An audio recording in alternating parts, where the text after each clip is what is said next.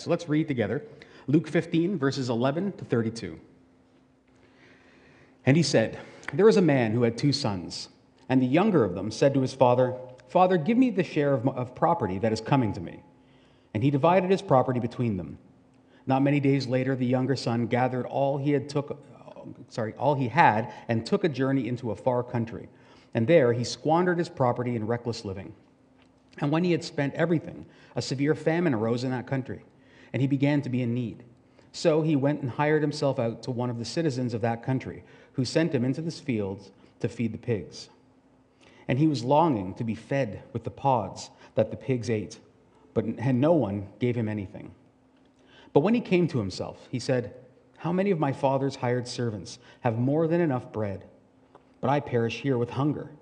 I will arise and go to my father, and I will say to him, Father, I have sinned against heaven and before you. I am no longer worthy to be called your son. Treat me as one of your hired servants.' And he arose and came to his father. But while he was still a long way off, his father saw him and felt compassion, and ran and embraced him and kissed him. And the son said to him, 'Father, I have sinned against heaven and before you. I am no longer worthy to be called your son.' But the father said to his servants, 'Bring quickly the best robe, and put it on him, and put a ring on his hand, and shoes on his feet, and bring the fatted calf, and kill it, and let us eat and celebrate. For this my son was dead, and is alive again. He was lost, and is found.' And they began to celebrate. Now his older son was in the field, and he came and drew near to the house.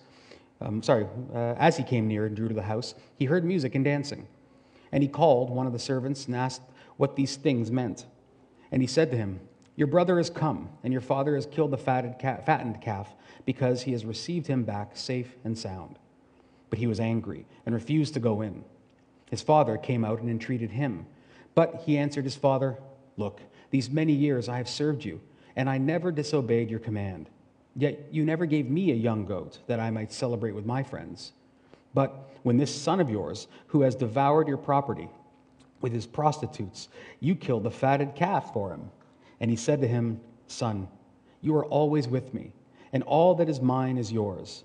It was fitting to celebrate and be glad, for this your brother was dead and is alive. He was lost and is found.'"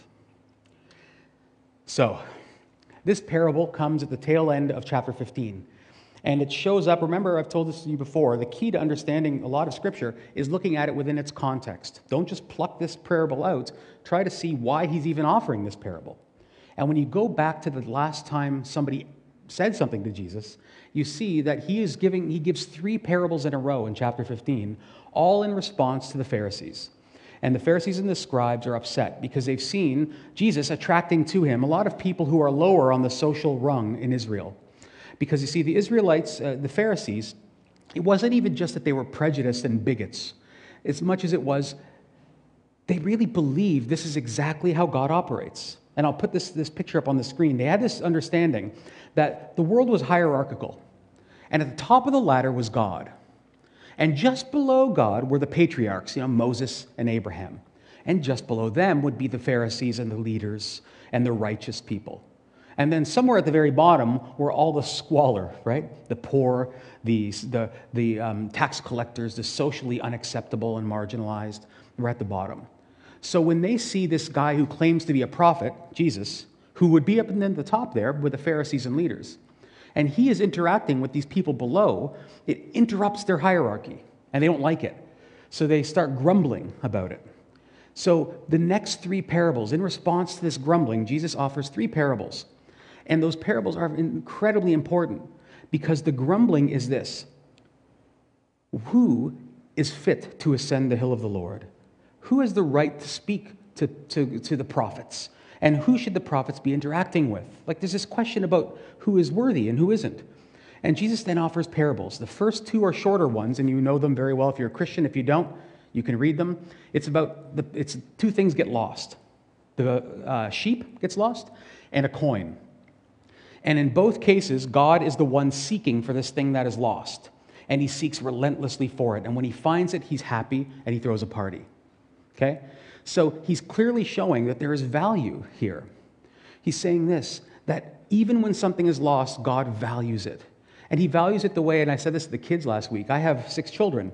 If I'm at the beach, or let's say in Niagara Falls with my kids, and one of them goes missing, they gets lost in the crowd, I don't look and say, yeah, you know what, we got 5 other ones. It's okay, cut down on the food bill. I wouldn't dare say that. They're my kids. So when one soul is lost, even if it's one you despise, think of the person, people always say Hitler, Charles Manson. We run to extremes. Think of whoever you want. When that soul is lost, God covets it. He wants it back, and he'll hunt for it, and he'll search for it over and over. There's value. And James Montgomery Boyce was this pastor of a Presbyterian church in Philadelphia, and he had this to say: "You are valuable to God, even in your lost condition. You may be worthless in your own sight because you can only see what you have made of yourself. But you should learn that you are valuable to God because, unlike yourself, he is able to see what you were created to be and what he can yet make of you." And so, the parables come to show that there's value, Pharisees, in all those people that you've put in your hierarchy. Every one of them. Think of it modern context. We don't have the same categories. But what are they today? Liberals? Anti-vaxxers? Anti-maskers? I don't know what we call them. We all have a hierarchy in our heads of who we think is more godly and who's less. And Christ comes and he offends them terribly. Have you ever noticed it's always the religious people who are offended by Jesus? And just for the record, that's you and I. We should feel a little sting because these parables are meant to attack the religious, not the skeptics. You and I. So he comes. So these parables say it's about value, but then he turns this last parable, and it's much longer. It's actually the longest one of his parables. And he breaks it open and he talks about value, but then he says, hey, there's 3 perspectives you can have about God, Pharisees and Christians and world. 2 of them are accurate, and 2 are inaccurate, and 1 is right. And if we look at each of the characters, both sons and then God, the Father, we're going to see these perspectives and which ones, why they're wrong, how much we actually share some of them, and then the only right perspective of God. So it's very simple. 3 things we're going to see. A perspective of God being merciless, being a mercenary, and then being merciful. Okay? Merciless, mercenary, and merciful. So merciless. Start with the younger son. So this story with the younger son is intentionally not just heartbreaking. I think it is very heartbreaking. But it's also meant to be not a caricature, but an exaggeration. It was meant to shock even the original listeners who would say, gosh, no kid would behave like this. And there's clear signs of it. So let's look at very quickly what goes on. The first thing scholars have noted forever is he basically wishes his dad was dead. Because you don't get an inheritance unless the person who owns the stuff is dead. So when he comes to his father and says, give me my share, he is effectively saying, I wish you were dead. Now pretend like you were and give me your stuff. And it's even more shocking that the father agrees. But that's bad enough. Imagine how angry or how lost this guy must have been to wish his father dead for his stuff. But it goes even further. He would have got about a third, by the way. If you have 2 sons, the first son, the oldest, gets a double portion. So they get 2/3. And the second son gets 1/3. So he's given that 1/3. But what's amazing is when he asks for it, he says, give me my share of the property. Now, and then right after it says, and God and the father divided his property. Same English word, different Greek words. The first word he asks for is ousia, which is give me your wealth, give me your stuff. But then the father doesn't give him his stuff. It says, and the father divided his bios, his life, among them. Interesting, why change the words? It's a couple of things you can look at. One is this was his life's work, his stuff, is everything he did with his life. But there's also this sense that the father gives his life to his son, and then his son goes and scatters the bios, scatters his father's life in a foreign land, wastefully, just throwing it out. So it's heartbreaking. The father gives him his life, and he's just tossing it aside. Then it says he went and he hired himself out to a citizen, but it's not the word hired. It's the word joined. He joined himself together with that somebody else. Think about what's happening. He says, my father is incapable of giving me the life that I think I need and I deserve and I want. So I'm going to break ties. I'm going to untether myself from my father, and I'm going to bind myself with this foreigner, this stranger. We do that constantly, don't we? Our kids have done that or will do that sometimes. Then he goes in this foreign land, and he's then, of course, interacting with pigs, which everybody knows was a no-no in Jewish culture. So this guy is being presented as physically distant and estranged from his father, spiritually estranged from God as an unclean person, and emotionally estranged. Okay? Now, he finally comes to himself. I love the language that Luke uses, that Jesus uses. It says, he comes to himself and he rehearses. He says, I'm going to go to my dad and here's what I'm going to say. We've all done that. We've rehearsed the conversation we're going to have. And here's what he says, which you've read. This is his rehearsal. Father, I have sinned against heaven and before you. I'm no longer worthy to be called your son. Treat me as one of your hired servants. Now, in this statement, he has come to himself, but he has not come to God. Let me explain. He has come and he thinks, when it says, treat me as one of your hired servants, it's the word mistios. It means a mercenary, somebody who's hired to do a job. Now, he comes with this perspective of saying, I'm unworthy to be a son, certainly, but I can make myself worthy again if I can just work for him. If he pays me, if I go into his house and obey him and do the right things, then I'll belong. I can't belong as a son, so my father, who will never forgive me, will at least take me on as a hired hand. That's a rotten way of thinking about God. It assumes that our God is merciless. It assumes it's actually an insult to God. It is saying that, hey, God needs a certain standard. He's like a bureaucrat. When you go get your, pick anything you need to get from the city. If you don't have everything filled out just right, go home, come back again. Keep trying, keep trying. And this son, bless him, he realizes he's not worthy to be a son, but he thinks the way to get back into the house is to work for it. If I can just be a mistios, if I can just be a hired hand, then I'll belong. I'll earn my way back and he'll feed me. That's it. And he deep down is not convinced that God will forgive him. He thinks he has underachieved. And because he has underachieved, God can't forgive him. That's just the way it is. And Christians, boy, we do this all the time, don't we? We think God must be appeased. I've underachieved, so I better get myself in order. I better keep attending church. I better keep tithing. I better keep reading the Bible and studying it, because if I don't, I'm going to underachieve. And then what? Because my father demands it. So the son, although he is getting there, and you're going to see at the end we talk about the father, why this makes even more sense with what the father says to the son. But this is what he thinks. It's kind of like Bob Dylan. I was listening to Bob Dylan this week. Everybody knows who Bob Dylan was, or is. I guess he's still alive. And he wrote a lot of anti-war songs in the 60s about the Vietnam War. And one of them is called Masters of War. And in it, he's just railing against the American government, right? Why are you sending these kids to die in the jungles of Vietnam and so on? And at one point he says, there's one thing I know for sure, that even Jesus would never forgive what you do. Now, I understand Bob Dylan was angry. But what he is saying when he says that is exactly what this prodigal son is saying. He is saying, Jesus has a limit. You can underachieve. There's a bar, and if you go under it, you're finished. And Lyndon Johnson, Richard Nixon, Henry Kissinger, Americans who were active at that time, you're all below it. Jesus would never forgive you.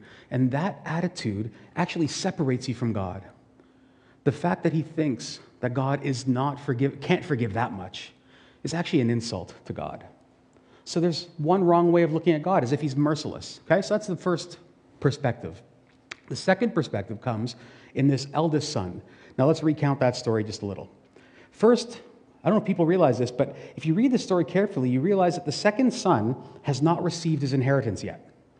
Even though it says the father has divided it between them, he hasn't actually given the wealth to the eldest son. And we know that because if he had, then first the father would have no ability to say, let's throw a party and kill the fattened calf. So it looks like the father is holding on to it, but he said, this is yours. When I pass on, you'll get it. And also because the oldest son is angry, isn't he, that he doesn't get a party. If it was all the sons already, why would he care if his dad threw him a party? He could just throw himself a party. And it even more obvious when you begin to see this son's anger. He's angry for a number of reasons. One of them is this. Because he hasn't yet received that inheritance, all the money being spent on this reprobate son who's returned is coming out of his inheritance. It's like, hey, you're squandering my future for this dog? What are you doing? You get the sense that he would prefer to have seen the money return, but the son not, his brother not come back. In fact, if you notice the language, this son of yours has come back. And the father says, we did right to celebrate this, your brother. The language, he's your son. No, he's your brother. And you see the language. So this guy's angry. Okay, understandably, maybe a little. We're human. I think we can at least sympathize with him a little. But his motive for why he is such a good son shows up in his very comments. Look, these many years I have served you, and I never disobeyed your command, yet you never gave me a young goat that I might celebrate with my friends. That word served. In fact, if you have the NIV, I know a lot of people still read that. It says, all these many years I have slaved for you. I've been slaving for you. Because the word is doulos. It means serve, but it's also the one that Paul uses to speak about how we are douloses to sin, slaves to sin in Romans 6. And the word assumes compulsion. You're doing something because you have to. So the son gives away his hand. His poker face is gone at this point. And he shows us that the reason he has been such a good son is because he has been working for his position. I've been working really hard to be loyal to you, but the fact that you've never given me anything, it irks him. And that shows that he was never laboring because he loved the Father, but because he loved his position. He wanted to keep his position in the house.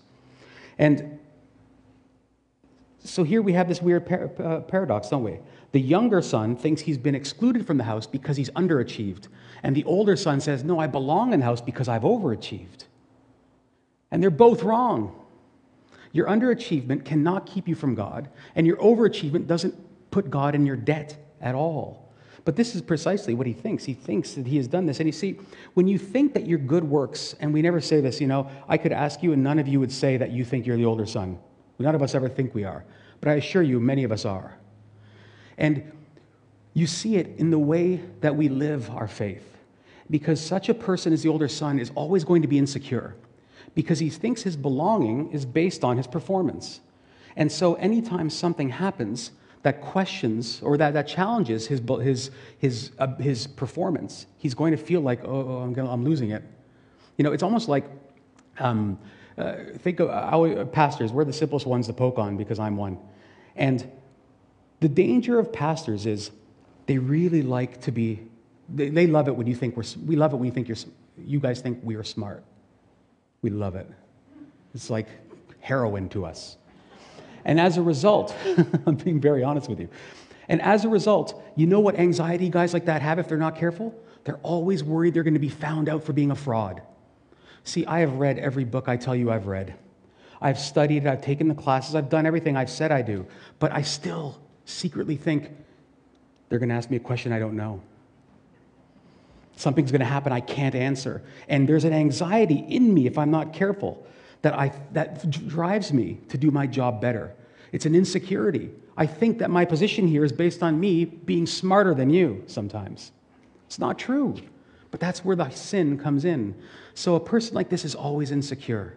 Somebody who presents themselves as something is always worried about being found out as a fraud.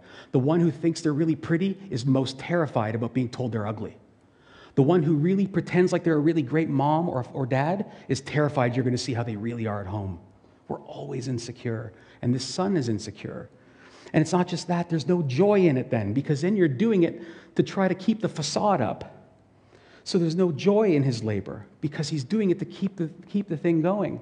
And so he's racked with fear. So anytime something comes that challenges him, he lashes out against it. And this is where you see Christians becoming very good theologians, but terrible at converting people.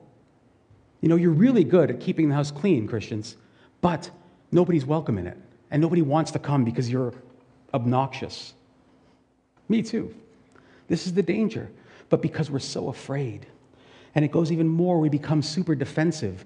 When somebody then challenges the person who's insecure, then, oh my goodness, the gloves come off, right?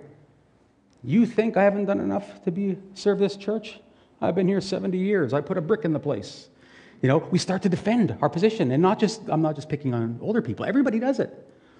And this son right away gets defensive. And you see the problem with pride is you can't see anyone else celebrated without feeling slighted yourself. You can't lift up that son of yours because what about me? So it doesn't matter. You see, the person who's a great preacher struggles to listen to other preachers. You know why? We think, no one does it better than me. That's what we think. And if we're not careful, we start to resent other preachers. And other mothers, don't you? I'm not a mother. Or fathers. Do you feel just a bit of a shot when you see somebody else's perfect life on Instagram and Facebook? don't you feel just a little bit like, how can they have they have all the breaks.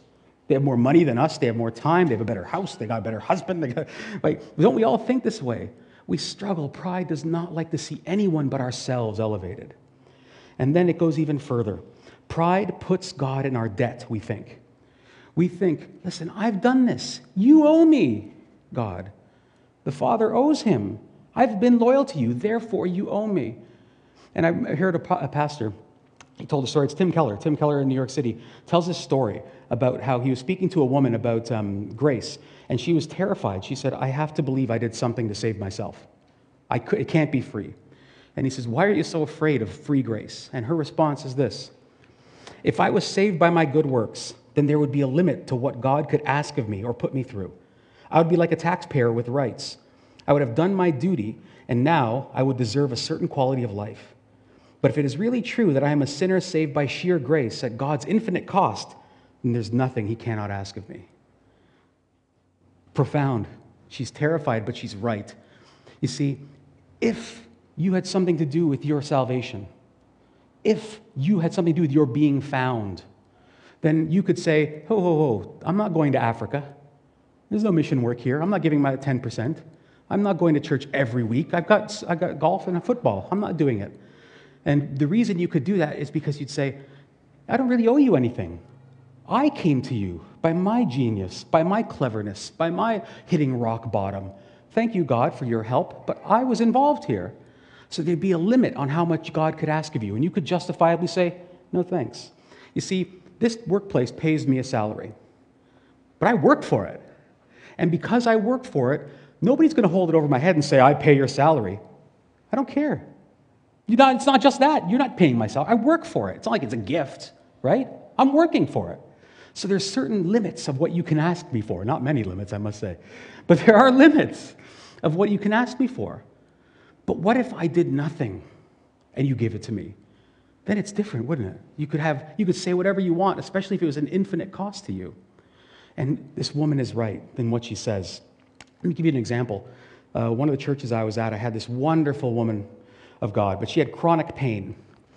And she was always in pain, and I remember speaking to her once after a service, and every morning she would pray and read Psalm 91 over herself. Psalm 91, if you don't know, it's a song of trust. It's very comforting. It's about God protecting you and healing you and delivering you from trouble. And she said, Pastor Carl, I have read this psalm every day for the last 20 years when I wake up. First thing on my lips. Why am I still suffering? You see, she had come, and bless her, she's a wonderful woman, but she had come to see the psalm as some kind of a spell, an amulet. If I just say these words, if I just show my faith and I'm faithful enough, God will have to save me. He says so. And now why isn't he? Because he owes me. I put my money into the vending machine. I've put my time in. I've trusted him, and he hasn't come through for me, which reveals to me that she doesn't want Jesus. She wants what he can do for her. Now listen, we're all in that boat, so I'm not condemning her entirely. We're all there. But this is the danger of the older son. We think that our service puts God in our debt. God owes you nothing. Nothing. That's harsh, isn't it? But it makes it all the more beautiful that he's given you everything. And we have to come to terms with that. Otherwise, we're always going to feel like this poor woman who is struggling at the last days of her life, and she's going to be thinking, I'm confused. I did everything, didn't I? Why am I still hurting? So we have to be very careful. So we are estranged when we think that we can lose our place by underachievement, and when we think that we can earn our place by overachievement. Both separate us from God. So if we have these two perspectives of the two sons, much more could be said. And far better men have said much more about this parable than I can. But let's move to the father now. He's merciful. So he's not merciless, like the first son thought. He's not a mercenary. I can't buy him off with my work. But he's merciful. Now, does anybody know what the word prodigal even means? When I was a young Christian, I assumed prodigal meant returning, because the prodigal son, right? He's coming back. That's not what it means. Prodigal means wasteful. Wasteful, reckless, spending like a sailor, like Mac the Knife. Know Mac the Knife? Am I really old now? I am old, I guess. So that's what it means. He spends recklessly. And the sons are reckless. They are prodigal. Both of them are prodigal. One is spending resources and money recklessly. The other one is spending his work recklessly to try to earn something. But God is reckless, is prodigal in this. Let me explain what I mean by reckless. God is prodigal. In fact, there's books called The Prodigal God. There's a very popular song that the worship team sing. I don't know if we've sung it here or not, but I don't even know who wrote it. But it says, it's called Reckless Love, I think, about God being reckless. Now, I caution using that word for one reason. It seems reckless, but it's not. God's love, it seems reckless to you and I because it's ridiculous. Like, who would do what he does? But reckless assumes thoughtless, like he's just scattering it around. That's not what God is doing. It's intentional, it's thoughtful, but it does seem reckless to us because it's so different. And that's one of the things we have to realize here. Jesus is intentionally painting the picture of a prodigal God, a God that you would think impossible. No father would behave like this. And he's right. No, none of us would behave like this father. But let's do it quickly, walk through it. The first thing, we can go in some order, is he accepts the suicide request. Basically, his son says, I wish you were dead. And he accepts it. He says, okay, you can have your share. Let me use two examples. One is from a Jewish document, one from a Roman one. A Jewish book called Sirach in chapter 33 says this. This is the instruction to fathers. To son or wife, to brother or friend, do not give power over yourself as long as you live. And do not give your property to another in case you change your mind and must ask for it. While you are still alive and have breath in you, do not let anyone take your place. For it is better that your children should ask from you than that you should look to the hand of your children. At the time when you end the days of your life, in the hour of death, distribute your inheritance. So, Jews were given very clear examples or instructions. Dads, don't give your inheritance early. Don't do it. In fact, Deuteronomy 21 says you should stone the son who is rebellious because he's going to influence the entire city. So that's one thing. And then it's not just Jewish culture. Roman culture, there's this public notice that was found that would have been pinned to a notice board in the center of a town. And in it, these parents say this: since our son Castor, along with others by riotous living, have squandered all his own property and now has laid hands on ours and desires to scatter it, on that account we are taking precautions, lest he should deal despitefully with us or do anything else amiss. We beg, therefore, that a proclamation be set up that no one any longer should lend him money. So culturally, what this father is doing is backwards. No one in the culture would have said, good idea, Dad. This is very King Lear. In fact, Shakespeare uses it in King Lear as an example of poor leadership to divide your land. Now, it goes even further. He keeps watching. The assumption is that he's watching and waiting for this kid to come back, which, why would he? You're supposed to cut off your son. Why are you waiting for him to come back? What evidence do you have that he's going to come back? But he watches anyway, even though it looks foolish. He then runs, and every scholar, every commentator will say, men in that culture, when you hit a certain age, don't run, right? You have to hike up your skirt. And you look imagine Doug Ford climbing a tree. It's kind of weird, isn't it? It's weird to see people do things like that. And yet this father risks shame and hikes up his pants or his tunic there, and he runs. Aside from that, he forgives immediately, and then a party comes right away. This approach led one scholar, Susan Eastman, to say this: by both ancient and modern standards, the exemplary father in the parable of the prodigal son is a foolish parent. His foolish actions reveal an economy of grace that opens the door to repentance and reconciliation by forgiving debts and exercising unaccountable generosity. Now, this is the key. She's hit the nail on the head here. There is something that happens that caught my eye this week. The son, we'll put up on the screen, when the son rehearses his speech, what he's going to say to his dad, the first thing he says, and I'll read it from here: Father, I have sinned against heaven and before you. I'm no longer worthy to be called your son. Now look at the last part. Treat me as one of your hired servants. But when he meets the father, he says everything word for word, but the father doesn't allow him ask to become a servant. He cuts him off, but the father got involved. Why? Because the father is saying very clearly, there is no place for a servant in the house of God. Only sons. No mistioses, only eoses. Only sons. And the son thinks, oh, I'll become a hired hand. Then I'll belong. And God says, no, no, no. That's not how you belong in my house. You belong by repenting. You've repented. That you know you're unworthy is enough. No need to come and work for me now. There's no debt to be paid off. It's been paid. The debt's covered. And the fact that he cuts that off is absolutely vital to this story. And it shows us what he is showing the sons. He is saying this. He's accepting the underachiever without demanding that he overachieve to belong. But then he turns to the overachieving elder son, and he assures him that he doesn't need to earn it. He's continually pointing to grace. And so we repent. You and I repent when we come to see how when God shows us his prodigality, his reckless love and grace for us in Christ. When we see that Christ, the classic and perfect overachiever, was treated as an underachiever for us. When we see that he did everything, he paid the price for the underachiever and the overachiever. He did it entirely. So that when we run to the Father, he can run out and come to us. No need to ask to be a hired servant. No need to say, I'll work on these committees if you help me. No, the debt's paid.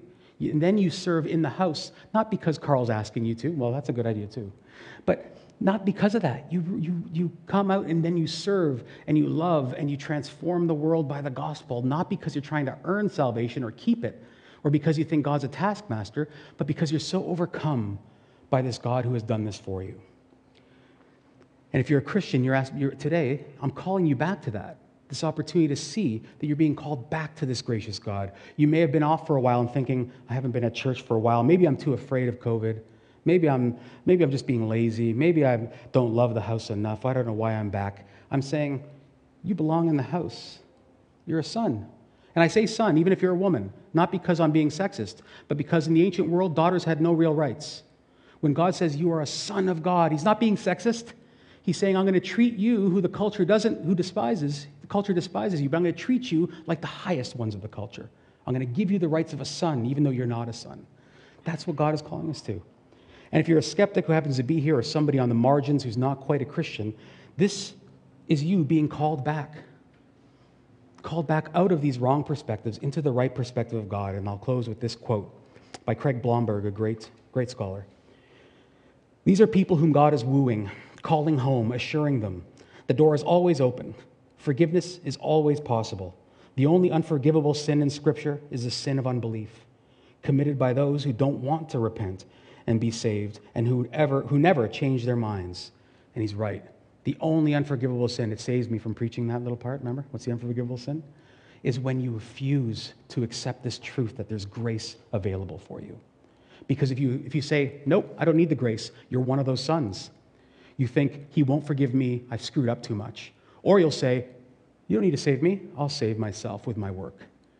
The only unforgivable sin is lack of faith. So we're being called this morning to accept this prodigal God and then to become like him, because in our world there's lots of both sons. But there's not many father figures, is there, bringing reconciliation and bearing the cost of shame? Instead, it's much easier to judge people and hammer them and cancel them. But there's not as many fathers, so we're called radically into this grace, but then radically pushed out into the world to show that grace. Let's pray.